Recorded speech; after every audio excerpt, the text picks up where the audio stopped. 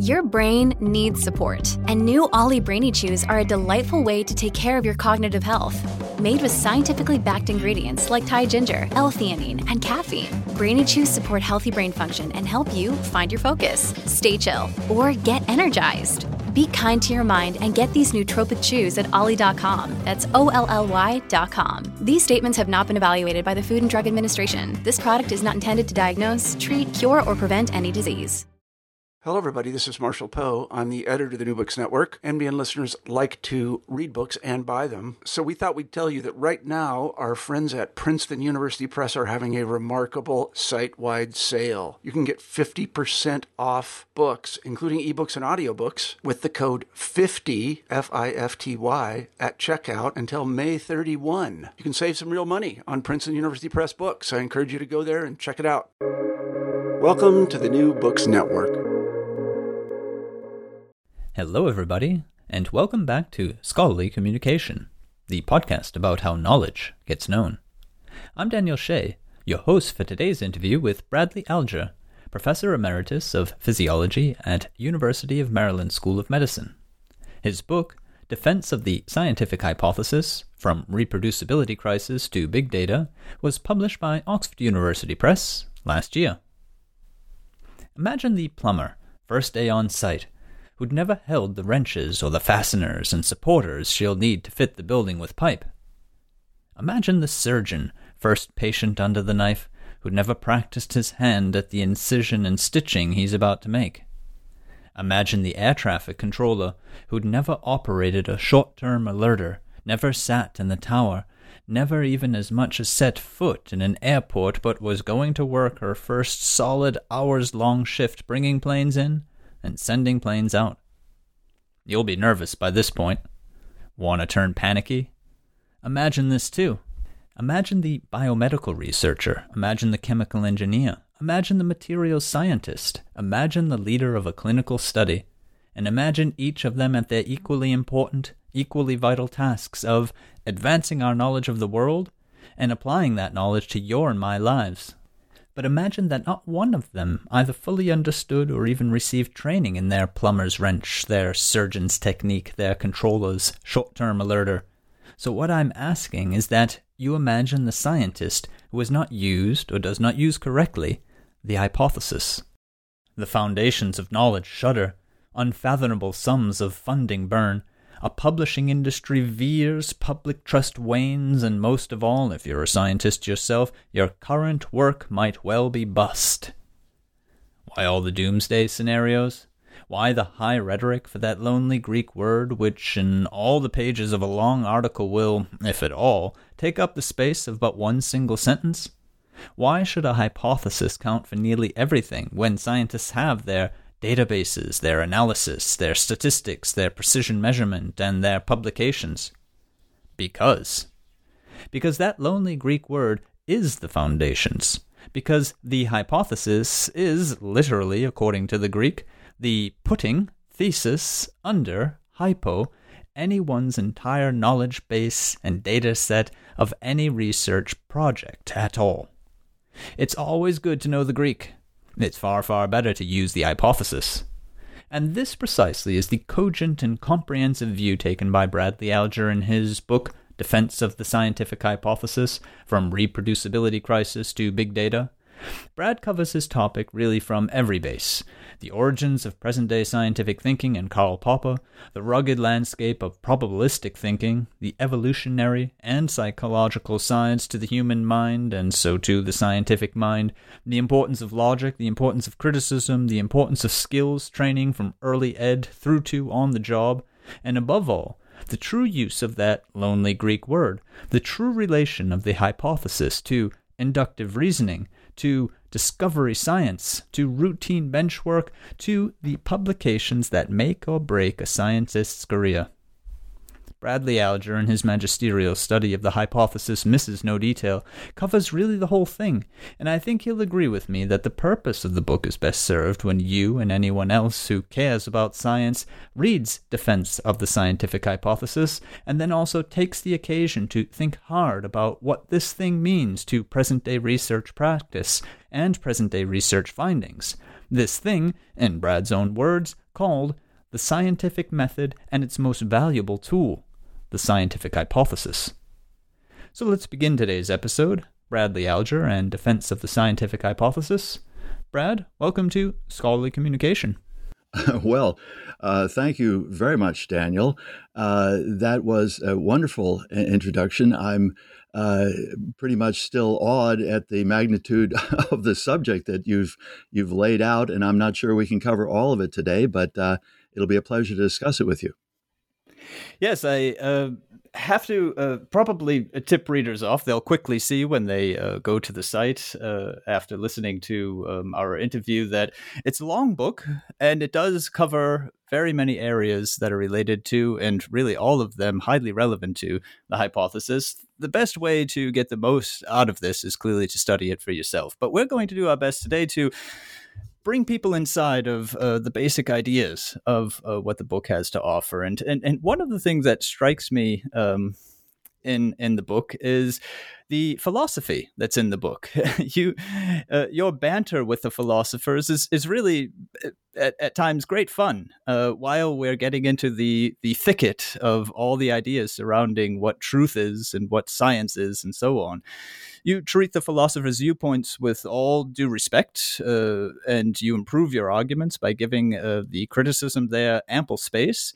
But still, you remain aware, dare I say, of the two personality types: the philosopher who will gladly make a career out of turning one concept around and around, and the scientist who wants to get back into the lab.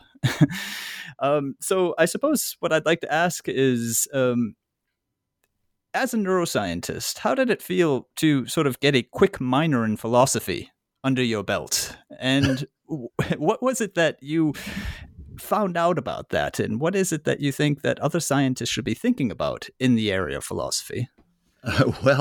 I'm not sure that I really did enough to get a minor in philosophy, but you're quite right.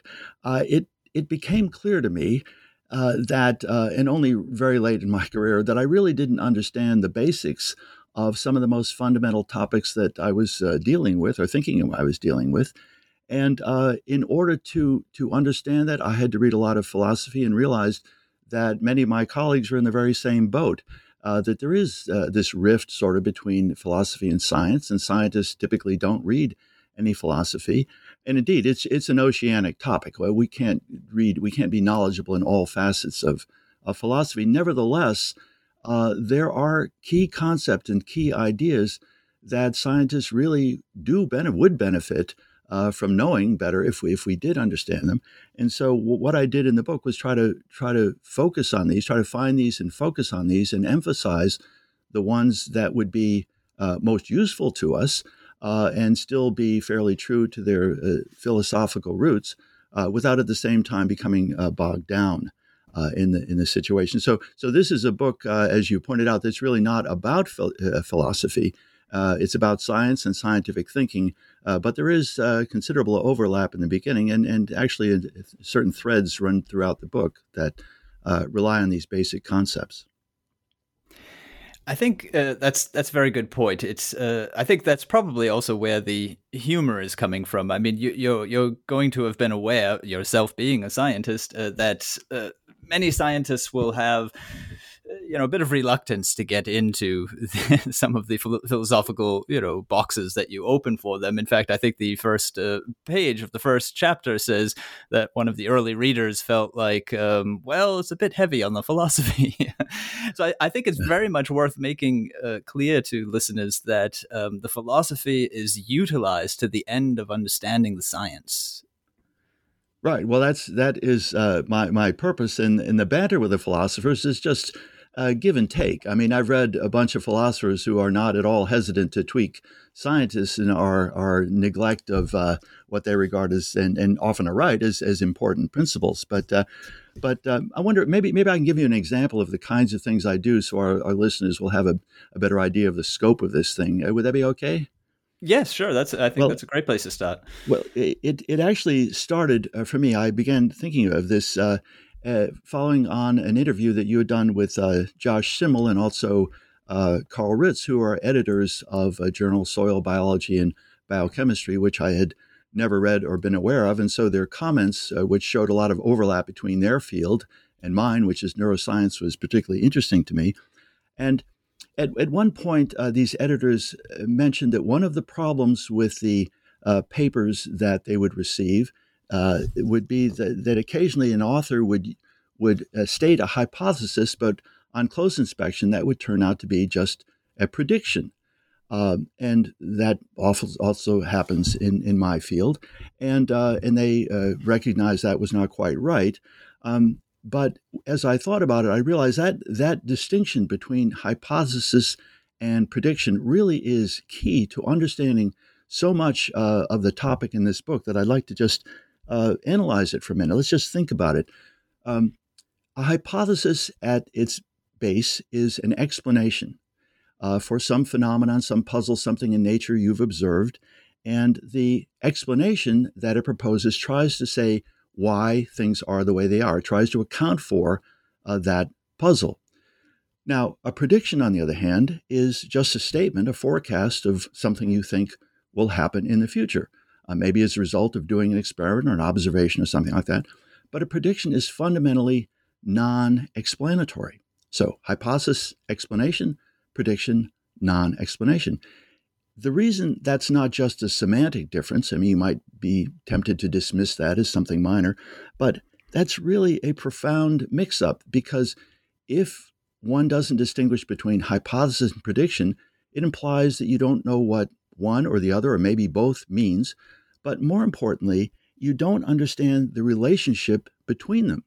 And the relationship is a firm logical one. We deduce predictions from hypotheses. We say a hypothesis makes certain predictions. And the critical point is, again, this logical one. If the hypothesis is true, the predictions it makes must be true. They have to be true if the hypothesis itself is correctly understood and the prediction is a valid one. Now, the reason that's important is because scientists reason as follows. If we have a prediction that follows from a hypothesis, we test the prediction, which we can do. If the prediction is false, we can conclude the hypothesis is false. It doesn't work the other way around. If the prediction is true, we can't say that the hypothesis is true. But this is the way we accumulate knowledge in science. We rule out hypotheses that we know to be no good, and we retain the hypotheses that we think may be true. We've tested them, and so far as we know, they're still true.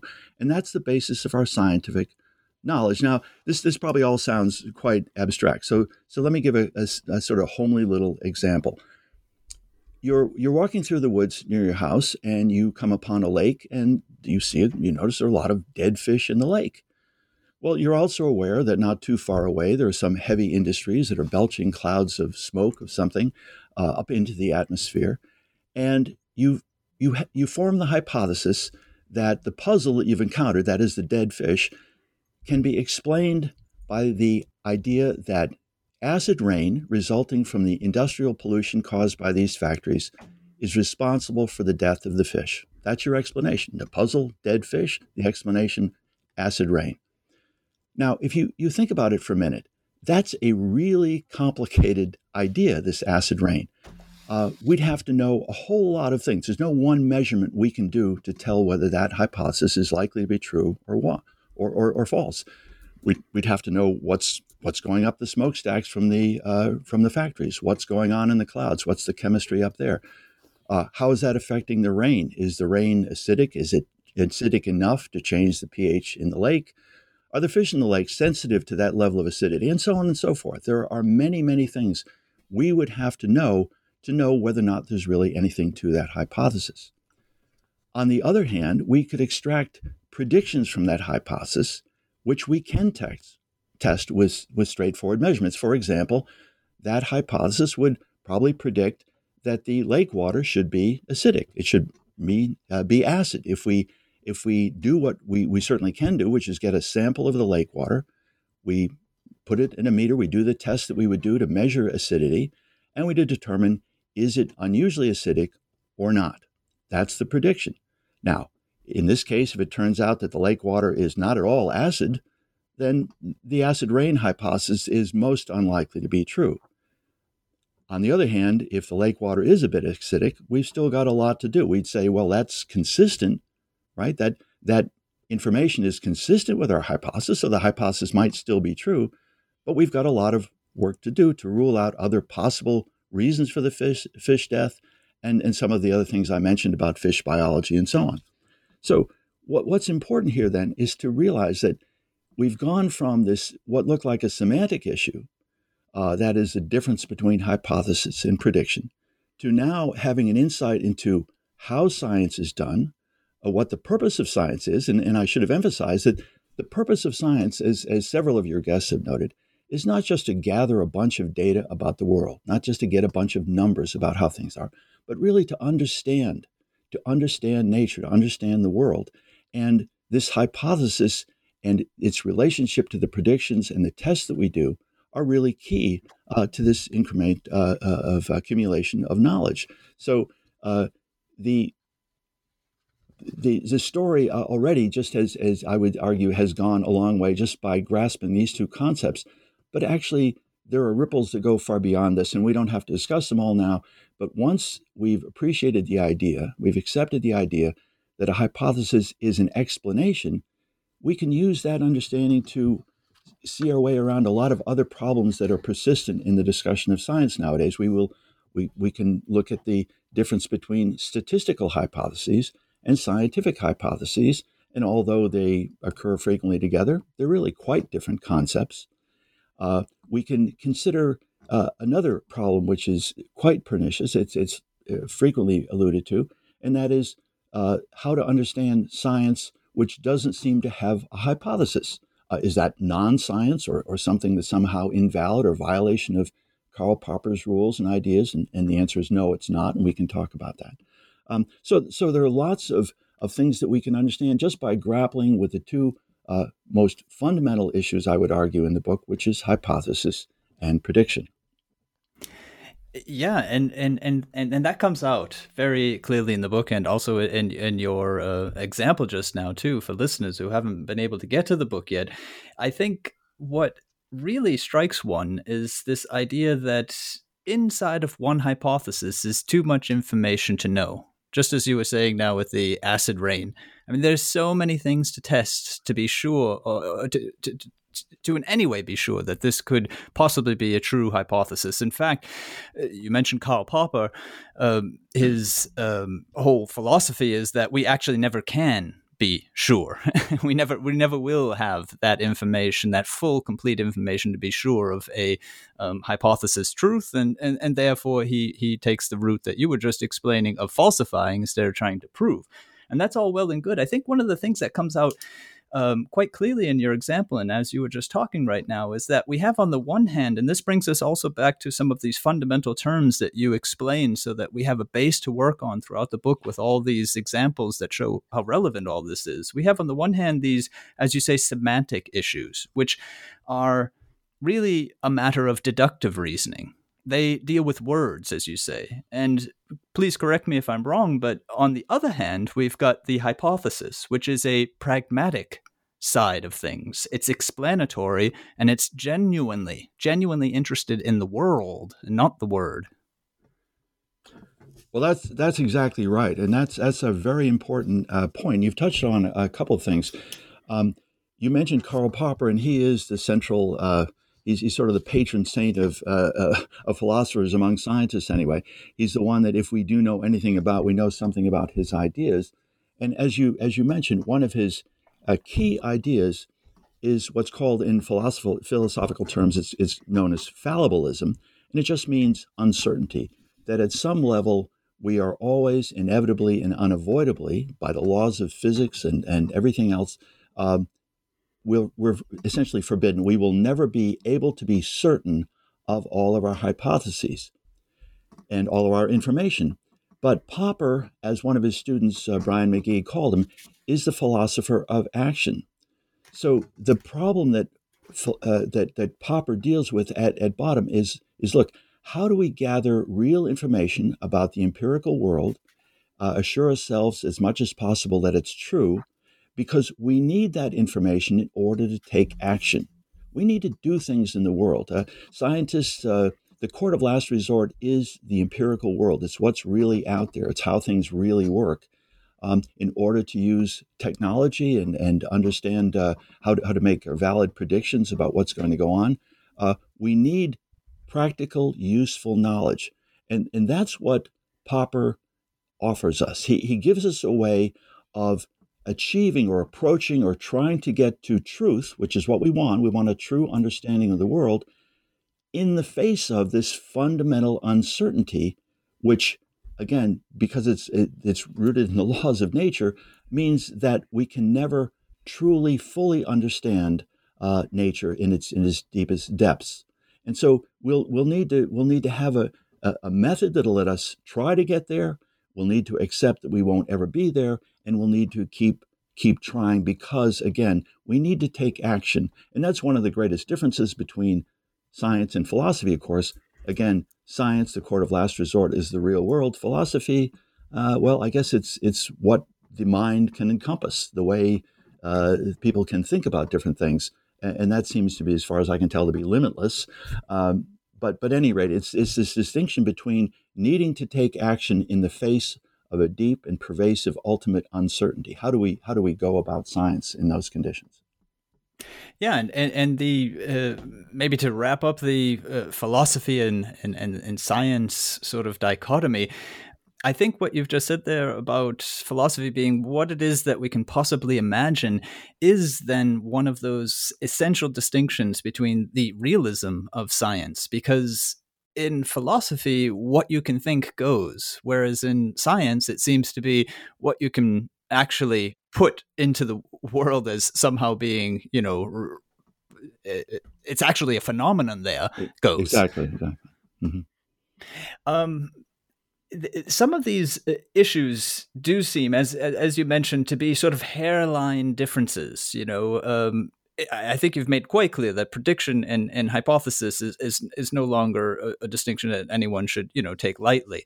But there's lots more in the book that are where two words are very finely kept apart from each other, and it would seem perhaps on the outside that some people might think, well, let's just get down to work. Maybe this doesn't really matter quite as much as you're making out to be. But then you quickly realize that these are actually huge issues and so much depends on them. That it put me in mind in other areas and in other disciplines as the sort of fundamental and foundational questions that come up in, say, political science around democracy, in the educational sciences around the idea of learning, or even just the general notion of happiness. Practitioners in these respective fields don't necessarily immediately see the benefit of spending their research time on those larger issues. And yet what they're missing, and this picks up a little bit of your terminology, is that these are their implicit, sometimes they're deep implicit hypotheses under which, on top of which everything else is built. So pausing to consider them is really their responsibility. Well, I think that's quite true, and it is at the same time it's very rewarding. It's not only responsibility, but it's positively beneficial because, at least from the point of view of a scientist in science, making some of these distinctions enables us to realize really important ways in which the very meaning of the word truth matters. It enables us to communicate much more clearly because we can separate, we can distinguish among some of the fuzzy concepts that are out there that are actually causing problems in scientific thinking and scientific reasoning and scientific processes in a way that is really quite productive. So it's a responsibility, but it's a rewarding one. Yeah, for sure. And I think we will get, maybe a bit later in the interview, I think we will probably serve our listeners well if we cover some of the fundamental ground first, but we can probably get to some of the explanations as to why it might be that people haven't discovered that pleasure that's involved in considering these things and also the benefit.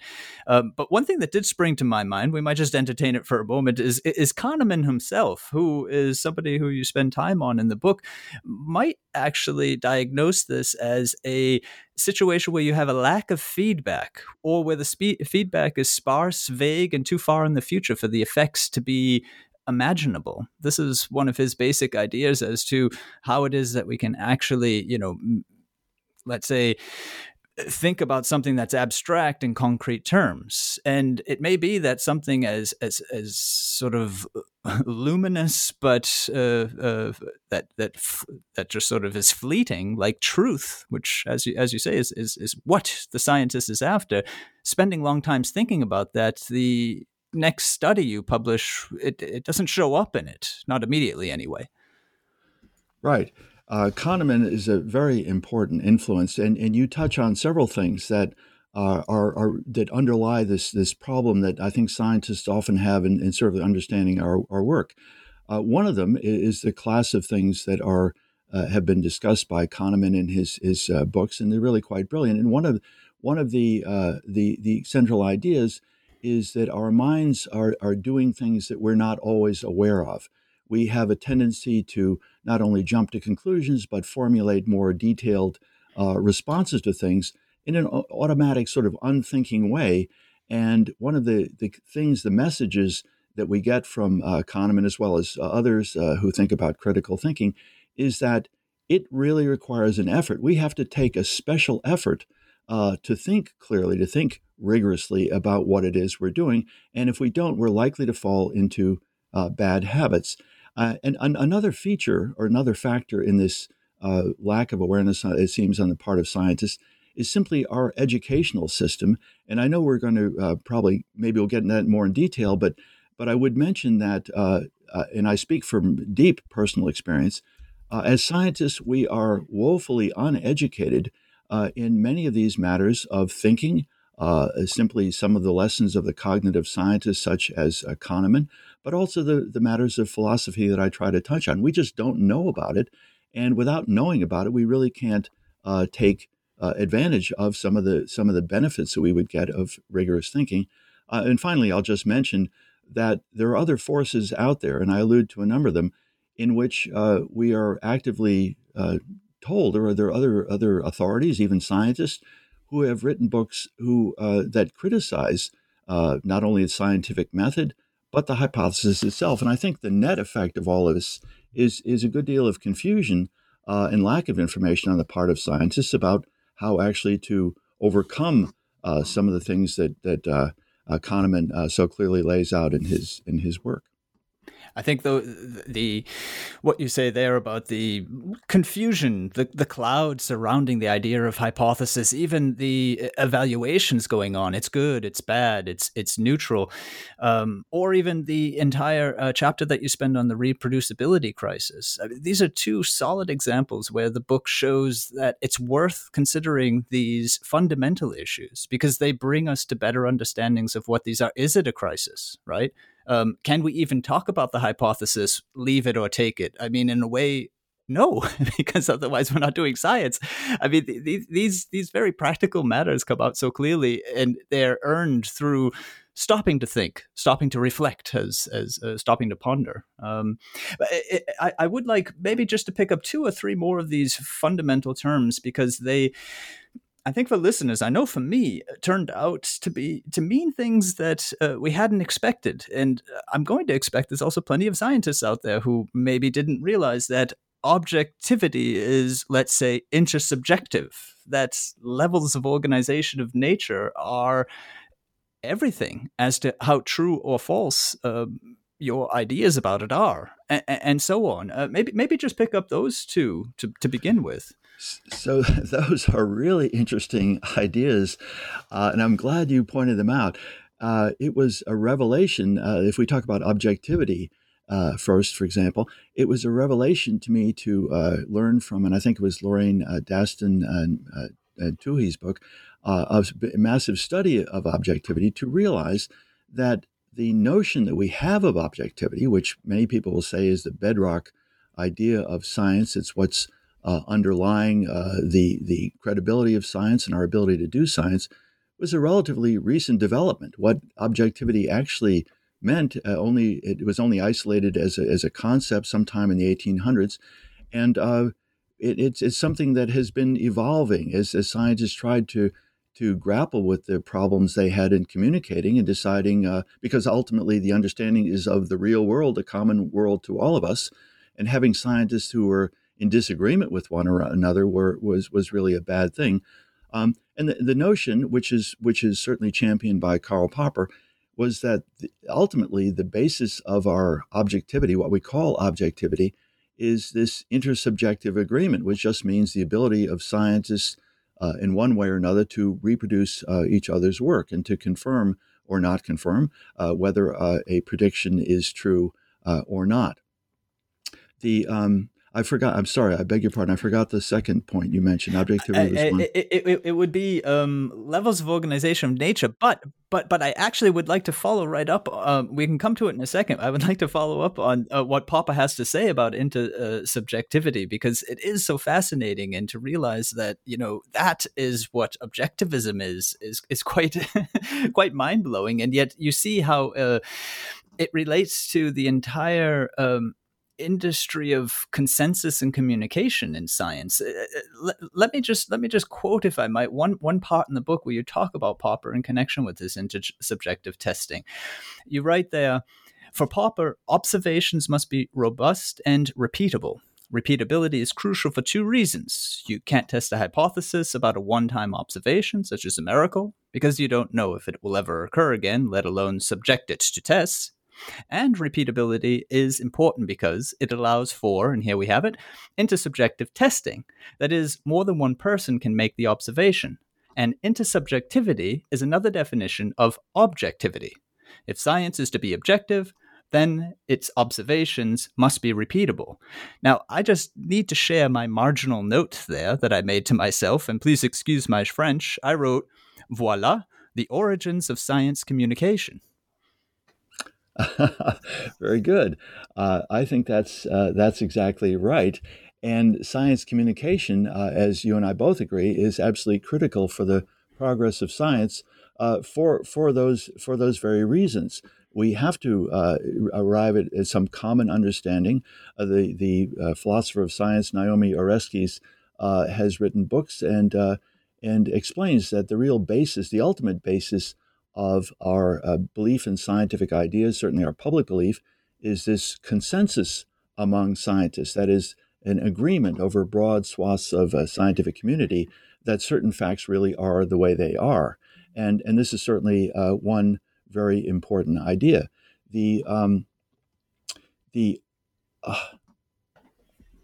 Sorry, again, I've lost.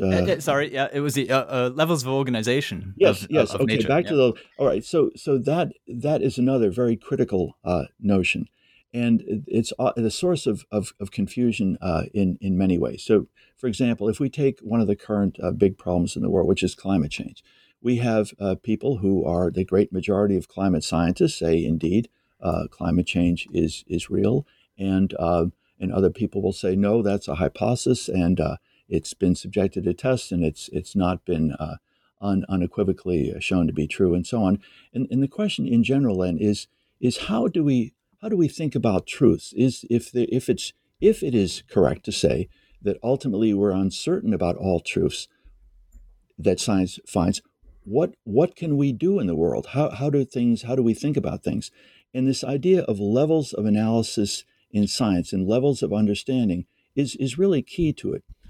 If we, for example, take a simple example, a simple instance, which would be Newton's law of gravity.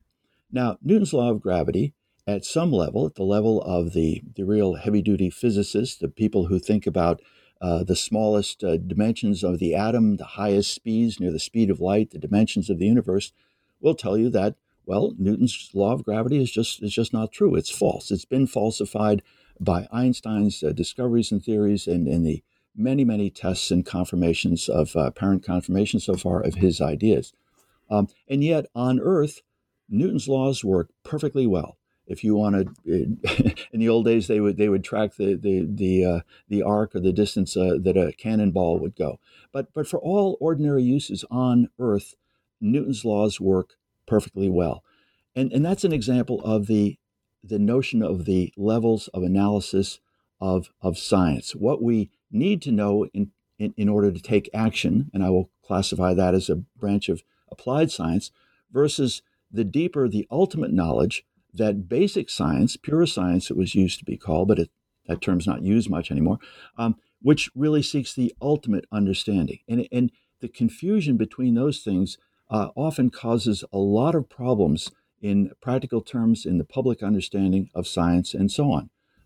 And so it's the idea that something might be quite adequate and perfectly true at one level of analysis and yet ultimately false really is an important revelation.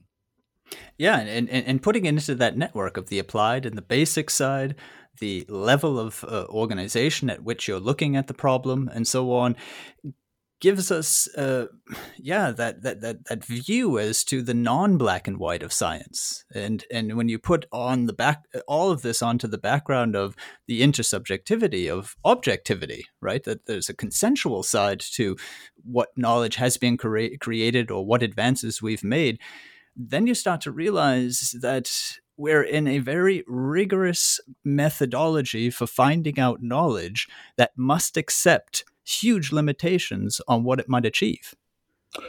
That's right. And it's important. And I think that can be put in a really nice context, again, by emphasizing this difference between applied and basic science. And many people have heard that difference and they say, yeah. But I think to really appreciate the significance of it, we have to realize that there are really almost two different standards of truth that we have to keep in mind when we think about science. Something can be true, as I mentioned, Newton's laws, true enough at one level, and yet ultimately not true. And yet that's okay. If we look, for example, a current good example is the COVID vaccines. We have this pandemic ravaging the world. The applied scientists, the medical scientists went out and within a year developed several vaccines that are 95% effective. Well, this is an amazing triumph of medicine. That is a good enough level of knowledge, of information, that we can put it to great practical use and get a lot of benefits out of it. Now, from a pure scientist, a basic scientist point of view, however, I mean, there's still a lot to be desired, right? We still have 5% of people that are not helped by these vaccines, and we don't really know why. And a basic scientist then would not be satisfied with a 95% effective vaccine, wonderful though that is, but would continue to say, well, why can't we get to 99.99% or even 100%? I mean, in a world, just from a practical point of view, in a world of 8 billion people, 5%, I believe, is 400 million. That's a lot of people. So this is a big problem that a basic scientist will want to get to the bottom of. So once again, keeping in mind the different standards, the different objectives of different kinds of science can go a long way to helping to clarify a lot of the public debate that we see about science. Yeah, the benefits just go on and on. And in fact, one of the things that really struck me while reading through the book, and right now I'm thinking in particular where you lay out for us what makes the hypothesis good. What does the good hypothesis look like? Which might be worth talking about in a moment. But the thing that struck me while I was reading that was when simple was defined, the idea of parsimony and keeping things, having no extraneous parts involved. And you call up again, and by this point in the book, I think we're around page 150 or so, you call up again the misnomers and the misrepresentation of this key concept. And there, again, I see all the other misnomers and misrepresentation of other key concepts. Prediction was another one that you've just given us, for example. And it made other ones are statistical hypothesis or hypothesis, yeah? And it just started to make me wonder. I thought, wow, okay, how much in science goes wrong unnoticed? How much goes right unnoticed? And who is it that can tell? Well, that is a great question. How much goes wrong? We really are trying, the concern, much of the concern about the reproducibility crisis is really focusing our attention on that very problem. How much goes right or wrong? And as I discuss in the chapter on reproducibility, this is a highly complex question because reproducibility itself, that term, that's another term, which really needs careful parsing, careful definition before we can say one way or another to what extent is reproducibility a problem? To what extent is it not? And partly this confusion, this lack of agreement among scientists and wondering what exactly has gone wrong, actually hinges on a simple definition. What do you mean by reproducibility? What is actually reproduced? And as I go through in the book, there are actually 4 different meanings for the word reproducibility. 2 of them would certainly fall into anybody's category of reproducibility. And 2 of them, although they're often lumped in, have nothing to do with reproducibility per se. They actually have to do with the idea that somebody publishes a hypothesis and somebody else tests that hypothesis in a completely different way. And if they disprove the hypothesis, that's not a reproducibility problem. That's the way science is supposed to work. So some of these difficulties in figuring out what's going right and what's going wrong, again, have to do with, I think, your favorite topic, which is communication of knowledge, which is just how clearly, how explicitly, and how unambiguously we succeed in communicating with each other what it is we found, what it is we think, and so on. As you were just speaking right now, and this is something that this is a method you use again and again through the chapters, and it really reaps rewards, this careful definition. I mean, the first thing that we confront when we confront the hypothesis in its own chapter is 9 different definitions that you could tease out from all the literature, and figuring out for us, which ones have any sort of validity, which ones can we knock on, and it's not hollow. And while I was listening to you right now, while you went through this idea of the reproducibility, reproducible, what does that mean? A careful definition is necessary. You said there's a lack of agreement between scientists, and it jumped out at me. Yes, obviously. I mean, that must be your mission. That must be the mission of communication in science, to strengthen the intersubjectivity of what it is that we're talking about, because without agreement, that we have nothing, don't we? I mean, there's empty space there. Well, I would generally agree, but I would say that there are in addition to the agreement, we can look at the general problem that Naomi Oreskes, and I mentioned earlier, has dealt with, and that is the general question of why we trust science. And that, of course, includes scientists. Why do scientists trust each other?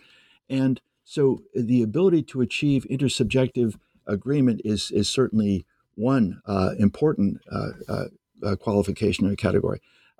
The other, I would say, however, it's actually a nuance which is related to that, which is the idea that science is inherently competitive. And scientists want to be right, but they are competing against other scientists who also want to be right. And when their ideas conflict, then there's a great competition to find out whose idea is more likely to be correct. And partly our assurance that science may be reliable is actually related to this idea of competition among ideas. This reminds me of the LTP wars in the reproducibility crisis, where you lay out in one of your informative sort of side note boxes how it is that not reproducing science actually leads to advances. Again, one of those phenomenal twists where you realize, oh God, okay, there's far more to this than I realized. Well, that's right. And that gets to a really, really deep problem. This is especially in biology, and I give several examples whereby reproducibility in some sense is not the highest standard. And what happens, in other words, is that one group will publish a result and someone else tries to reproduce that result directly. And we'll call this direct reproducibility. This is the classical kind of reproducibility where everybody tries to do exactly what the other person does. But for various reasons, including the great complexity and flexibility of biological systems, sometimes this doesn't work out. So one group publishes a result, another group tries to reproduce it and fails. Now, at that point, there's a choice. What do we know? We know the following. The first group might be right and the second wrong. The second right, first wrong. Both might be right or both might be wrong. In other words, the failure of reproducibility, while in principle it's important, doesn't really give us enough information to know what to do. And this is why I say that at that point, it's not uncommon to say, well, okay, tell you what's more important than simply mechanically duplicating the previous results, getting the same numbers from the same manipulation. Let's look at the underlying hypothesis. That is the understanding that we thought we were achieving by the first report, the original report. And since we're going for understanding, let's examine that hypothesis and we'll test it in a different way. Rather than worrying so much about the precise duplication of results and getting the same numbers, let's see if the underlying idea, the explanation, is likely to be valid or not. And that's the sense in which I depart a little bit from the orthodoxy about how important it is to reproduce results.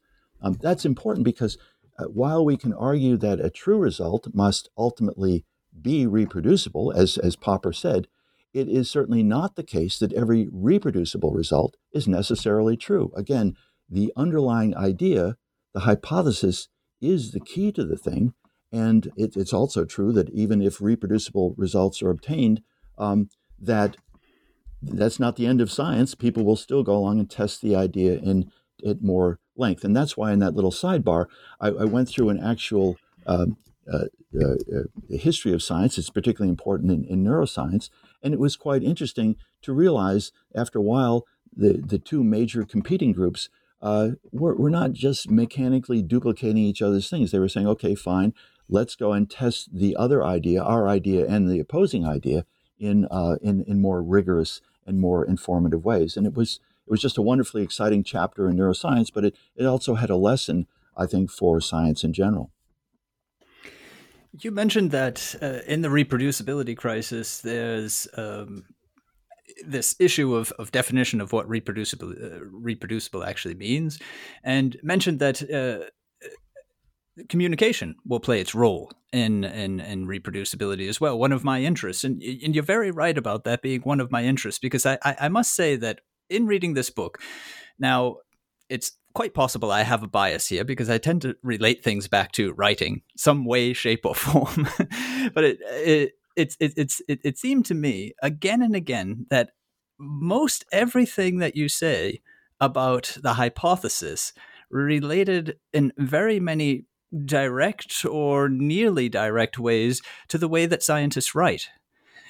Let me just throw out a few of the examples that came to my mind as from the book that brought me to this thought. For instance, the good hypothesis works under constraint. It has this hard to vary characteristic about it. And essentially, that's a good line of poetry. Move one tiny little word anywhere else, and you've ruined everything. Well written is hard to vary. Another thing that came to mind is when you talk about the hypothesis in connection with plot lines and story as being, in a sense, what people would consider then the blueprint as to what it is that you are trying to aim for in your study, the whole organization of it. And lastly, the idea of rejecting or revising hypotheses. I can't say enough how much every time those words came up in connection with thoughts in science, testing in science, and papers in science, I was in the world of editing. Right. Those are the role of the hypothesis in facilitating communication. And by the way, I want to say I completely agree. I've heard you say several times that a scientist must be as good a communicator as he or she is a researcher. And I really couldn't agree more. I don't care how brilliant your data are, if you don't succeed in explaining them clearly and laying them out and making them accessible to other people, you're really going to be penalizing yourself at very least as a scientist. I first of all have to start off by disavowing any credit for the concept of hard to vary, which I blatantly stole. I think I acknowledge it from the theoretical physicist David Deutsch, who has a wonderful book on the beginnings of infinity that I review in some detail. He and I slightly diverge, but he wants to take science into the non-empirical realm, and I'm pretty much rooted in the empirical world. But his thinking about science in general was quite brilliant. The idea, though, of the hypothesis as a story structure, as helping to organize a narrative to lead a reader and other competitors even through your reasoning is, I think, unparalleled. It's funny that I've talked to some scientists who say they don't use hypothesis because they want to tell a story. And my view is it's exactly got it backward. If we think about clarity in communication, what makes for a good, say, a literary short story, right? It's got an introduction, a complication, a resolution. A love story, boy meets girl, boy loses girl, boy finds girl, or some, I'm sure there's some more PC way, politically correct way of expressing that nowadays. But the ideas are still the same, that there is an underlying structure which helps the reader and guides the reader. And a hypothesis really is, I think, unparalleled in its ability to do that. It's got almost a built-in narrative. We start from a problem. There is a proposed solution. We extract predictions from it, and that can lead us through the entire paper. And we can do what I think in the literature is called signposting, right? We can present some the rationale for doing some test. Our hypothesis predicts X. We tested this hypothesis in the following way by testing this prediction, and so on. We go through that test. We do these measurements, whatever. Our hypothesis also predicts this, that we've tested this prediction in the following way. And you can lead a reader through the paper in a perfectly logical way. And with this benefit of the signposting, these little things, little phrases you put in to connect logically the one section to the other, you lead through in a natural way and get to the discussion part, the conclusion part of the paper. And again, the conclusions almost write themselves. You just draw all the threads together and see where you are. Have you do the results consistent with your hypothesis? Are they partly consistent? So you would maybe have to revise it. Maybe you have to reject that part of it. Ideally, in an ideal paper, and we haven't mentioned this, but it's one of the real advantages to a hypothesis, is that if you use hypothetical thinking, you try to come up with an explanation for the problem. In other words, if we go back to my initial little image of the dead fish in the lake, I latched onto the idea of acid rain. Well, that was one possibility. Another equally valid hypothesis might have been that it's the nitrogen in the runoff from the fertilizer from the nearby farms. That's a completely different hypothesis. It would also explain the dead fish, but it leads to a completely different series of predictions that we would also test. And one can imagine another, thinking about it hard and coming up with another explanation for the problem of the dead fish in the lake. And in a paper in which we tied this together, we would refer to each of the hypotheses, point out they make different predictions, test those predictions, and at the end, we would, in addition to being able to revise or modify or reject, which is strictly speaking, if we've written our hypothesis explicitly and carefully, we should reject it and consider revising or rewriting a new hypothesis, or we can simply be using the evidence we've gathered, because it's, again, tightly linked to the hypotheses themselves, to decide between hypotheses or among hypotheses if we're clever enough to think of a whole lot of them. So the hypothesis, again, is just a wonderful tool for making the transmission of scientific reasoning, scientific evidence, and information available to the readers. And by the way, since it does make, in a way that asking questions or curiosity or some of these other things that we hear about, in a way that is available to anybody, because again of the logical relationships, anybody is able to go back, examine our reasoning, examine the hypothesis, and say, yes, this works, or no, it doesn't. And again, that's not so clear when someone's just asking a series of maybe connected, hopefully connected questions. The structure is it's simply not there, and that makes it harder for the reader to follow. And I would say, just parenthetically, this is one of the reasons that I strongly advocate explicit hypotheses, that is, making your hypothesis explicit, stating it explicitly. And indeed, I do a literature review that I refer to, and it turns out that the great majority, or not the great majority, but a significant fraction of papers, even if there is a hypothesis in there, are built around the unstated hypothesis. I call it implicit. right? You can, if you're an expert in the field, you can kind of fight your way through it. You can figure out why the experiments follow one another. Occasionally in those papers, a prediction will pop up just out of nowhere. I mean, it's as though you're in the city and you look down at the sidewalk and you see a little flower come out and you think, oh, how nice. Where'd that come from? The prediction doesn't obviously follow from anything, but so you have to go back and figure out the logic of the thing. So the papers built on implicit hypotheses really are no problem for the experts in the field. The problem comes when science is being communicated to the slightly broader audience. The educated lay people who know something about it, who want to read your paper, want to read the field, they have to work much harder to get the message that you want to convey. So again, explicit hypotheses are a great way to communicate stories. There's so much for me to follow up on there. I'm going to follow up on the end and hopefully find my way back to some of the others. But this idea of the explicit and implicit hypothesis, in which case we literally mean written into the text or not written into the text. The question is there. The hypothesis statement, if it's not in the form of a question, is there. And what you say now about the deep insider, the person who knows this particular branch or sub-branch of the research, figuring out what the hypothesis must have been, is a really interesting point for me, because this is something that you do in many other places in the book. You take things that are done, the conventions of science, and you try to figure out sometimes why they're done, and you show also some of the shortcomings of it. This extends into the area of statistics, where you talk about the current p-value method and give us wonderful insights on that. I'm probably going to just shelve that for a moment, because I'm interested also what you have to say about word choice. Questions of, well, is it confirm? Is it consistent with? Is it suggest, corroborate, and so on?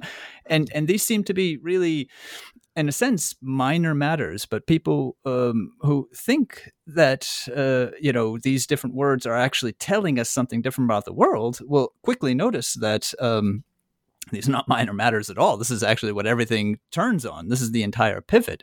And I guess what I would like to perhaps open as a brief point of discussion here is, why is it that the conventions in science seem to rule so much? As you just said, this idea that, okay, well, we don't state our hypotheses openly. And what you found in your literature search has been confirmed by linguists who use corpora to investigate research articles. And they find, for instance, in biology, they have one of the lowest rates of explicit hypothesis statement of any other field. So this is kind of the norm, in fact. And it just makes me wonder why it is that, why you would rely so heavily on convention when you could, when the expectation, in fact, and when people talk about scientific writing, is the precision and the clarity. Well, that itself is a significant theme that runs through much of the book, as you know. And that is, I spend a fair amount of time trying to figure out exactly the answer to exactly that question. Why are we not more open, clearer about our ideas when we have them? And I can't really answer that, but I tried in a number of ways to get around that. It came to the end. It touched on this idea of a culture of evasion, which is a phrase that I took from Matthew Syed in his nice analysis of the way that different industries, the medical industry, the medical profession, and the airline industry respond to errors or mistakes. In other words, I think that a lot of the reason that we do that, some of it anyway, is really related to a desire not to be too clear. You say, well, that's bizarre, and I can give you an illustration that is not in the book. But it was just an anecdote, but it's repeatable. And that is, I was talking with someone once and about the virtues of the hypothesis and stating it explicitly. And they said, well, there's a problem. If you state your hypothesis too clearly and it's too explicit, the reviewers will latch onto it right away and immediately begin generating other predictions from your hypothesis, and you'll get tied up in the review process interminably. And therefore, it's best not to be too clear. It's best to try to insinuate your hypothesis into your work, sort of weave it into the fabric of your narrative, but somehow, in other words, smuggle it in, but not run the risk of stating it. So that's one kind of reason. Another one, I think, has to do with this idea of negative data, which I discuss in the book. Because we really don't think so clearly about the hypothesis, and particularly because we don't think about having multiple hypotheses, we don't appreciate the value of falsifying a hypothesis. We don't appreciate the extent to which we've learned something if we have a good, a valid, a meaningful hypothesis, not some trivial thing, but a meaningful hypothesis. If we can do critical experiments that show quite clearly that that hypothesis is wrong, that's a positive advance in knowledge. And yet that appreciation for negative data is simply not there. And so people see negative data as basically failures. The experiment didn't work. Well, no. I would say if you can really tell us that that idea is wrong, you have made a contribution. Now, why isn't that more widely appreciated? In this review, this, I'm afraid, refers again to the issue of what makes for publications. We have the issue of peer review.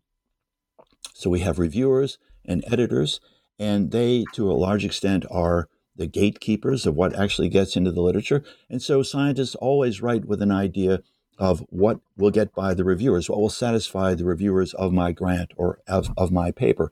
And if those reviewers seem not to like negative data, if they regard hypotheses as something to be avoided or somehow dangerous or aversive, then that will shape what goes on.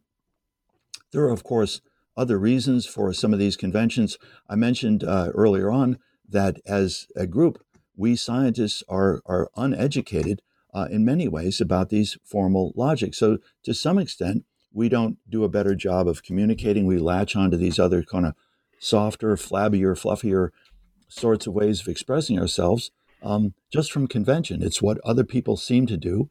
If we analyze it, we think, well, maybe those people don't do it because they never learned how to do it, and the whole thing perpetuates itself. I mentioned the opposition to some of these things, which if I were to cite some of these famous people, I could cite the work of Stuart Firestein, for example, who's written very influential books on ignorance and failure in science. And while there's a great deal to like in his books, and I agree with, he's a brilliant guy, he goes out of his way to bash the hypothesis and the scientific method. Well, anyone else reading that is then, I think, going to want to avoid those things, despite the fact that they might really help communications. And so where the conventions come from and why we don't, how we latch onto these things which are suboptimal for communication is unclear. But I think there are a lot of factors that go in. And in part, my book was hoped to sort of, by bringing these things out, make them something that we could all grapple with and maybe deal with in some ways. That's a method I truly believe in, is just making transparent and helping people become aware. It's really one of the bases of mentoring and writing instruction, not really telling people use this list of words, but eliciting from them through more or less Socratic dialogue, what are the words that you need, and choose them. Yeah. So I mean, this awareness raising it's the only way I think that is going to work. So I certainly applaud that. And I think some of your, you offer us many very possible explanations as to why conventions rule in the way that they do in scientific writing, scientific communication generally. And I think all of them are going to have their validity. I think the gatekeeper explanation certainly has a lot to tell us. I don't think I've talked to any publishing scientist yet or helped any publishing scientist yet who didn't have in mind his or her reviewers. So, I mean, that in itself tells us that just like when people in schools teach to the test, it seems like some people are researching to the test being get past the gate. Yeah. And this isn't a question of fraud or anything like that. No. This is a reality of the career line, right? That's right. How do you move forward? I mean, they actually are doing it for just as good reasons as some of the teachers do it. The teachers have the well-being of the students in mind, and the scientists have the well-being of their own research in mind. They believe in their research, so that they take such a course, for sure. And I think another one of the explanations that you offer there is also it not being entirely clear to people that, as you say, this idea that communication and research are intertwined, are wedded, yeah. And as anyone who's married or being married may know, marriages have their high points and low points, of course, and they're always not necessarily the best of bedfellows, if I may carry on the image. And I think there is resentment is clearly too strong a word, but there is certainly not a smooth relationship between every scientist and his or her writing and his or her communication act. There is, in some areas, a bit of conflict, a bit of concern. You can just carry on the list from there. But I think what you tell us makes it clear that they might be not necessarily recognizing their own advantage in communication. Well, that's right, and I actually did a sorry to interrupt, but I actually did a survey of several hundred scientists, members of scientific societies, to get their views on some of these things, and some of the responses were really quite illuminating. When I asked about people's views of science and the hypothesis and what they thought about it, and whether they used it or not, it was interesting. At one point, one of the survey questions got the information that 75% of my respondents, several hundred people, said that they always or almost always clearly stated their hypothesis in their papers. Well, then I did a literature search, about 160 or so papers, and I couldn't be sure it was from the same group, of course. Nevertheless, the percentage of the papers that explicitly stated a hypothesis was about 20%. So there seemed to be a pretty good discrepancy between those two numbers. Why? And this I partly explained by the existence of implicit hypotheses. But then at another point, I asked a question of if you don't state a hypothesis, why not? And that was quite illuminating as well, because some people said, well, I just didn't think of it. Some people said, though, that, well, nobody else is doing it. So I really didn't want to. Or another possible response was, well, I felt it would be pretentious to do that. It would be sort of artificial, as though I were setting myself up with some great idea or something. So there's a keen awareness of the social aspects, I would say, of publishing and communicating that can either facilitate or, unfortunately, inhibit people's willingness and ability to communicate. In addition to all of the educational problems we've talked about, I did a search of some of the educational literature and found that, at least in the actually probably in formal sense throughout our educational system, there really is no consistent, coherent presentation of the basic ideas we've been talking about here: hypothesis, prediction, what it means to do science, what the goals of science are, the scientific method. In the lower grades, there is simply no consistency whatsoever that I could find in many of the textbooks, and this carried through actually all the way through to even the modern day sort of college text levels.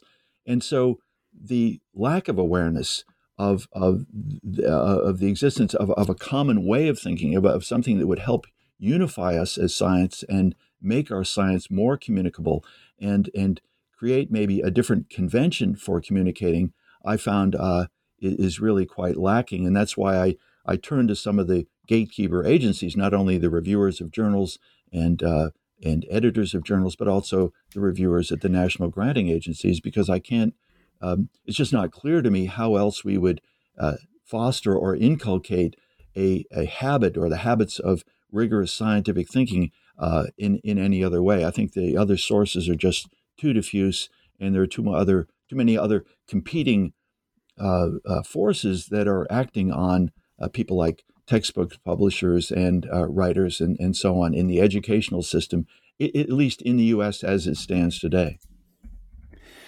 Yeah, the educational side of things is definitely one of those areas that the book explores again fruitfully, because we see that there is need there that will improve science by improving our education system and making sure that even from early grades, but then definitely at university level, courses in logic, as you say, courses and other things that aren't right now on the curriculum are being given. I think, though, one of the really interesting things that comes out of just that chapter that you were talking about, the survey that you did, was the reliance in science education on mentorship and apprenticeship. That this idea that you learn next to somebody, as you would say in a trade even. And what I've often thought is that a skill like scientific reasoning or a skill like writing, which, as I've been trying to say, as I read the book, I saw going hand in hand. Clearly, they don't overlap 100%, but the ability to express your problems in your lab notebook yourself that have occurred during an experiment rely as much on your reasoning skills as your ability to express that reasoning. And I think this apprenticeship and mentorship sort of approach to educating scientists has so much potential, has already proven itself. And I think that the step that educators would need to take would be less, which might occur to some people right now. Okay, formal instruction in logic, formal instruction in X, Y, and Z. And it would be rather, in my opinion, facilitate the mentorship program so that these things also get, in some, let's say, semi-formal way, conveyed and passed on. That is exactly right, and I think that's a very important point to mention from really 2 points of view. The mentorship, the apprenticeship program, really could work brilliantly well, but there is a problem. There are two sorts of things that get communicated in the laboratory. One is the mechanical aspects of the pipetting or operating the machinery or doing the dissections and so on. And it turns out that apprenticeship is just a great way to do that. See, watch me and do it the way I do it. The problem that I encountered was that the other sort of apprenticeship, which I think, and I agree with you, is equally or perhaps more important even, which is the transmission of the ability to reason scientifically, to think scientifically about your data, turns out to be very variable. I encountered a number of, I tell the story at the beginning of the book of the student who, after several years of work, she was a great student, and I taught her in the first year, but I was on her committee in her PhD thesis several years later, and she was quite puzzled. She came to me with a question. I was on her committee, and she came to me with a question. She said, "What's my hypothesis?" Well, that really took me aback, and it made me think about what we were doing as a faculty to communicate these very basic ideas. And at one point, I was speaking with her mentor, and we were actually, it was a different student, and we were examining the student, asking him questions and so on about his work. And I referred to some of these things about the scientific hypothesis. And after a while, the mentor, who was well known in science, published a number of papers in the very top journals, turned to me suddenly and said, I never learned any of that stuff. Well, so the problem with the mentorship system is that it depends on having mentors who not only are informed about some of these things, but are willing and able to take the time and communicate these things. Now, some are really great at that, and I've known a number of mentors who are just outstanding at this. Their list of students, just fills all of the top faculties at universities across the world, really. It's not just the U.S. So there are some mentors who do this brilliantly. They work closely with their students. They work through the logic and the reasoning. They work with the papers. Other mentors, because perhaps they're not personally set up that way, but also maybe because they don't know as much, do a much poorer job. So I agree entirely with you that would be an ideal way of doing it. What concerns me is just how do we go about encouraging the development or the breadth of that very important resource for education? Yeah, I mean, it will involve for sure a sort of reevaluation, that you're also calling for negative results in papers, right? Negative findings that, unfortunately, we seem to be stuck with this name, but there's nothing negative about them. And mentorship, Nature Magazine, for instance, is just newly started last year offering a Mentor of the Year award. And I think these are the sorts of steps that need to happen so that we see that the educational remit of the PI or the professor is not to be taken lightly. There's a book just came out last year, Syllabus, about education, which I've interviewed on, and I'm going to paraphrase, but talking about education, they say, our work is about what we leave behind. And what you just said made me think of that quote, because you said this mentor's students are situated at all the top research institutes and top universities right now. Think of what that person has left behind for science. Exactly right. That's mentorship can have a huge influence, and what you touched on is really critical, and that is the way to recognize and reinforce it. I mean, it's not irrational if someone's scientists have to pay the rent, they have to buy groceries, they have to see their kids through schools and things like that. And if all of the rewards are solely dependent on the impact factor of the journal in which you publish your work, it's not irrational for people to devote their attention to that. So we have to find ways of recognizing and rewarding the ability of people to really work with and pass on all of the skills of science, which includes scientific thinking and reasoning, not just doing experiments in the laboratory, developing the latest technique. Well, Brad, you've been very generous with your time. Thank you. I do have one last question, though. The book was published last year, and as book publishing goes, you're probably used to a different sort of pace when it came to the articles, the many articles that you've published in your science. That probably means that you might have handed in the manuscript sometime in 2018, I'm thinking, if I'm not too far off. That's a good question, but roughly, yes. Okay, roughly. What I'm interested in asking, the reason I'm not trying to pinpoint you on any dates here, don't worry. What I'm trying to ask here is, what since then have you heard, read, whom have you met, whom have you talked to? Where has the hypothesis come up since the publication of the book? Well, I've been doing my best to bring it up at every occasion. It was I'd say somewhat mixed success. I've maybe interested one or two journal editors, but there is a certain reluctance because of lack of information and inertia to changing right away. I've tried to broaden the scope of this outreach a little bit. I have a website. I have a YouTube channel where I've published, I put up, I think, 20-something videos now on short topics. They're 5 or 10 minute videos on topics from the book. So I'm aware that I'd like to get the message out. I'm looking for forums. I appreciate very much the opportunity that you provided, for example, to talk about some of these very important things. But yeah, so I'm continuing to work away at it, and we'll see how it goes. Okay, well, listeners, you can find the link to some of those resources that Brad has been working on since down at the bottom of the page. Thank you very much again. That is Bradley Alger, and his book, Defense of the Scientific Hypothesis, From Reproducibility Crisis to Big Data, is out with Oxford University Press. I'm Daniel Shea, and this is goodbye from me to Brad. Goodbye. Goodbye, Daniel, and thanks very much. The pleasure has been all mine. I've really enjoyed it. Great. And this is goodbye to all of you. Bye-bye. And until next time here on Scholarly Communication.